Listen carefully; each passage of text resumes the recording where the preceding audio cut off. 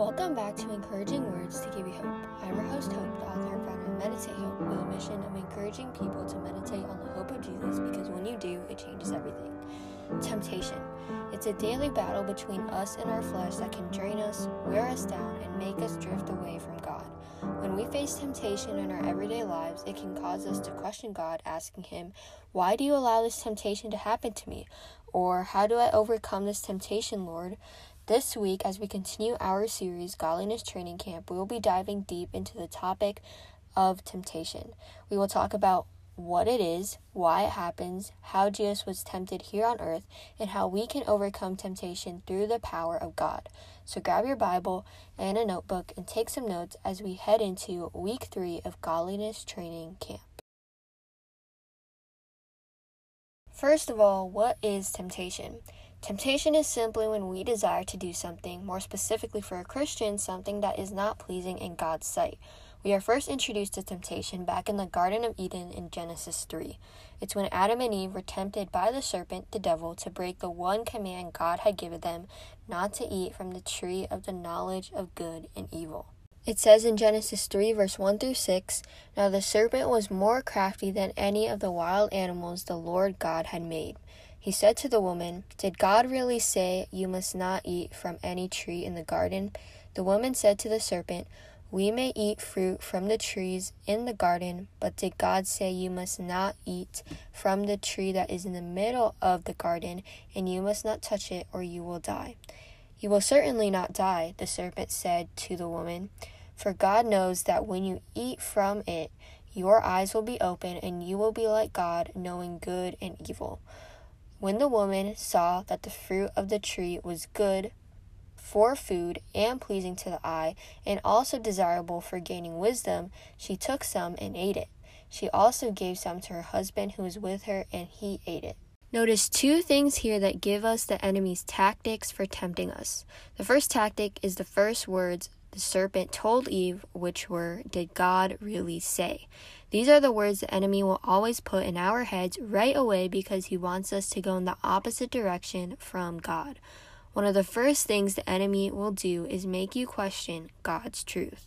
The second tactic is the serpent telling Eve lies. He told her, "You will not certainly die," which is the opposite of what God said. He also said to her that if she ate the fruit from the tree, she would be like God, knowing good and evil, which is a lie because she would not become like God, and God has given us the ability to discern right from wrong. These are 2 things the enemy will always do in the midst of temptation: make you question God's truth and tell you lies. Here in Genesis 3 is when sin came into the world and the enemy began to rule over this earthly kingdom with his wicked ways. This brings us to our next question. Why does temptation happen? Or as some might ask, why does God allow temptation to happen to his people? Well, the quick answer to this is that we face temptation because of the sin that entered the world that is from the enemy. Sin in our fleshly nature is not from God because God is holy. We are not perfect because of our fleshly nature, and we are prone to wander, as we talked about last week. We live in a sinful world, but that does not mean we have to give in to temptation and conform to the world's ways. In 1 and 2 Timothy, Paul encourages Timothy time and time again to flee from the ways of the world and pursue godliness in the things of God. He writes in 1 Timothy 6, verse 11 through 12, "But you, man of God, flee from all this and pursue righteousness, godliness, faith, love, endurance, and gentleness. Fight the good fight of faith. Take hold of all the eternal life to which you were called when you made your good confession in the presence of many witnesses." Then Paul encourages him again in 2 Timothy 2, verse 22, "Flee the desires of youth and pursue righteousness, faith, love, and peace, along with those who call on the Lord out of a pure heart." Paul warns Timothy about the last days and encourages him not to deny the power of godliness. He writes in 2 Timothy 3, verse 1 through 5, "But mark this, there will be terrible times in the last days. People will be lovers of themselves, lovers of money, boastful, proud, abusive, disobedient to their parents, ungrateful, unholy, without love, unforgiving, slanderous, without self-control, brutal, not lovers of good, treacherous, rash, conceited, lovers of pleasure rather than lovers of God, having a form of godliness but denying its power. Have nothing to do with such people. Paul also touches on the persecution we will face as believers and encourages us to stand firm on the word of God that we have been taught. He says in 2 Timothy 3 verse 12 through 15, "In fact, everyone who wants to live a godly life in Christ Jesus will be persecuted, while evildoers and impostors will go from bad to worse, deceiving and being deceived. But as for you, continue in what you have learned and have become convinced of, because you know those from whom you have learned it, and how from infancy you have known the Holy Scriptures, which are able to make you wise for salvation through faith in Christ Jesus." So we see Paul talking to Timothy about various topics and things we saw Christians would face in pursuing godliness, from the last days to persecution to the world's ways. We know what temptation is, why temptation happens, and some encouragements in Paul's letters to Timothy. But now, how do we overcome temptation? When Jesus was here on earth, he set up the perfect example of how we can overcome temptation through the power of the Holy Spirit. In Matthew 4, verse 1 through 4, we see Jesus being led into the wilderness and tempted by the devil. Jesus fasted and didn't eat anything for 40 days and 40 nights, and as you can imagine, he was hungry.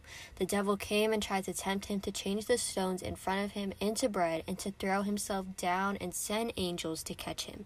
The devil even used Psalm 91, verse 11 through 12 against Jesus. But Jesus told him in verse 4, "It is written, 'Man shall not live on bread alone, but on every word that comes from the mouth of God.'" This verse shows that Jesus relied on his Father for strength to make it through this fast and relied on the word of God in his trials. We should not live on bread alone or on the things of this world, but on every word that comes from the mouth of God. Let God's word be the foundation of your life. When a trial comes your way, look to the word. If you continue to read on till verse 11, you will see how Jesus stood firm on the word of God and relied on the power of God. Through his power, he had the authority to rebuke the devil. Here you will also see what we talked about earlier in the enemy's tactics to tempt us. Satan questioned Jesus if he was the Son of God and used God's word against him. From seeing Jesus face temptation in Matthew 4, verse 1 through 11, we can learn how to overcome temptation as his disciples. Here are 3 ways we can overcome temptation that we see Jesus demonstrate in Matthew 4, verse 1 through 11. Number 1, come back to the word. In Matthew 4, we saw Jesus quoting scripture when he was tempted. He even said in verse 4 that man shall not live on bread alone, but on every word that comes from the mouth of God, or in other words, we are to live by the word of God. Come back to the promises of God, the truths in his word, and what he says, because that is what helps us discern God's truth from the lies of the enemy. One promise in God's word we find related to temptation is in 1 Corinthians 10, verse 13, which says, "No temptation has overtaken you except what is common to mankind. And God is faithful.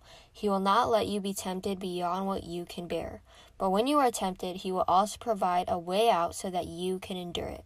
Here God promises us that he is faithful and we will never be tempted beyond what we can bear or handle. God even promises to us that though we are tempted, he will provide a way out of the temptation so we can endure it through his power and strength. Another promise is in Psalm 37, verse 24, which says, "Though he may stumble, he will not fall, for the Lord upholds him with his hand." God promises that he will be with us every step of the way, like a father holds on to his child's hand. Though we stumble and sin at times, God promises that we will not fall, and through his power and the truth and promises in his word, we can overcome temptation. Number 2, come back to your source. Similar to the first way to overcome temptation, we are to go back to our source and foundation, Jesus. Temptations against the Word of God are all around us each day, but when we make Jesus the foundation of our lives and surrender our lives to him, nothing can shake the foundation we have in Jesus.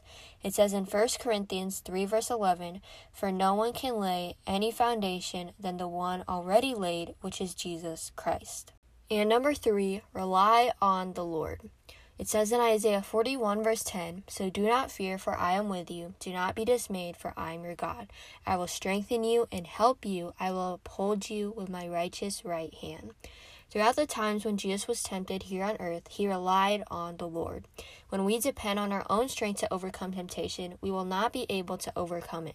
But when we rely on the Lord, our strength, our foundation, our source, who is faithful and is the way, truth, and the life, we can overcome temptation. Now it's time for discussion questions and application. This week we only have 2 main questions, but I encourage you to dive deep and invite the Holy Spirit to work in and through you through these questions. Number 1, is there a particular sin or temptation that you struggle with? Have you talked to God about it? Temptations are hard to face, and there are some we all consistently struggle with, such as not putting God first in our day or not seeking Him first in every situation.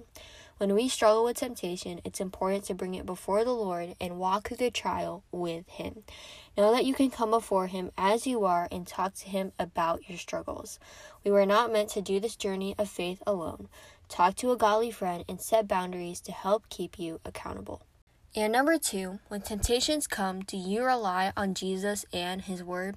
Remember, the only way we can overcome temptation is through the power and strength of God. In the midst of the trials and hardships we face, God is right there holding out His hand to us and saying, I am with you even in the darkest valley.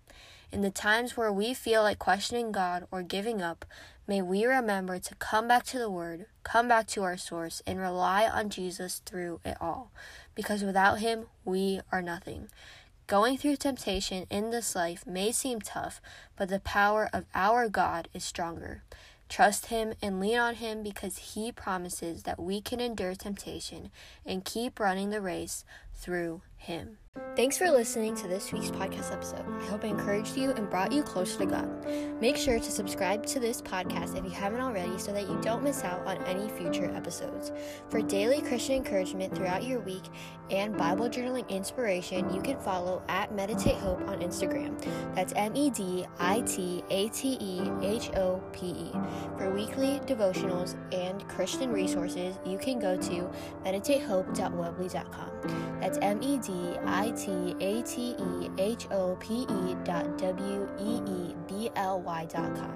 Remember that you can listen to this podcast on Apple Podcasts, Spotify, and wherever you get your podcasts. Thanks for listening.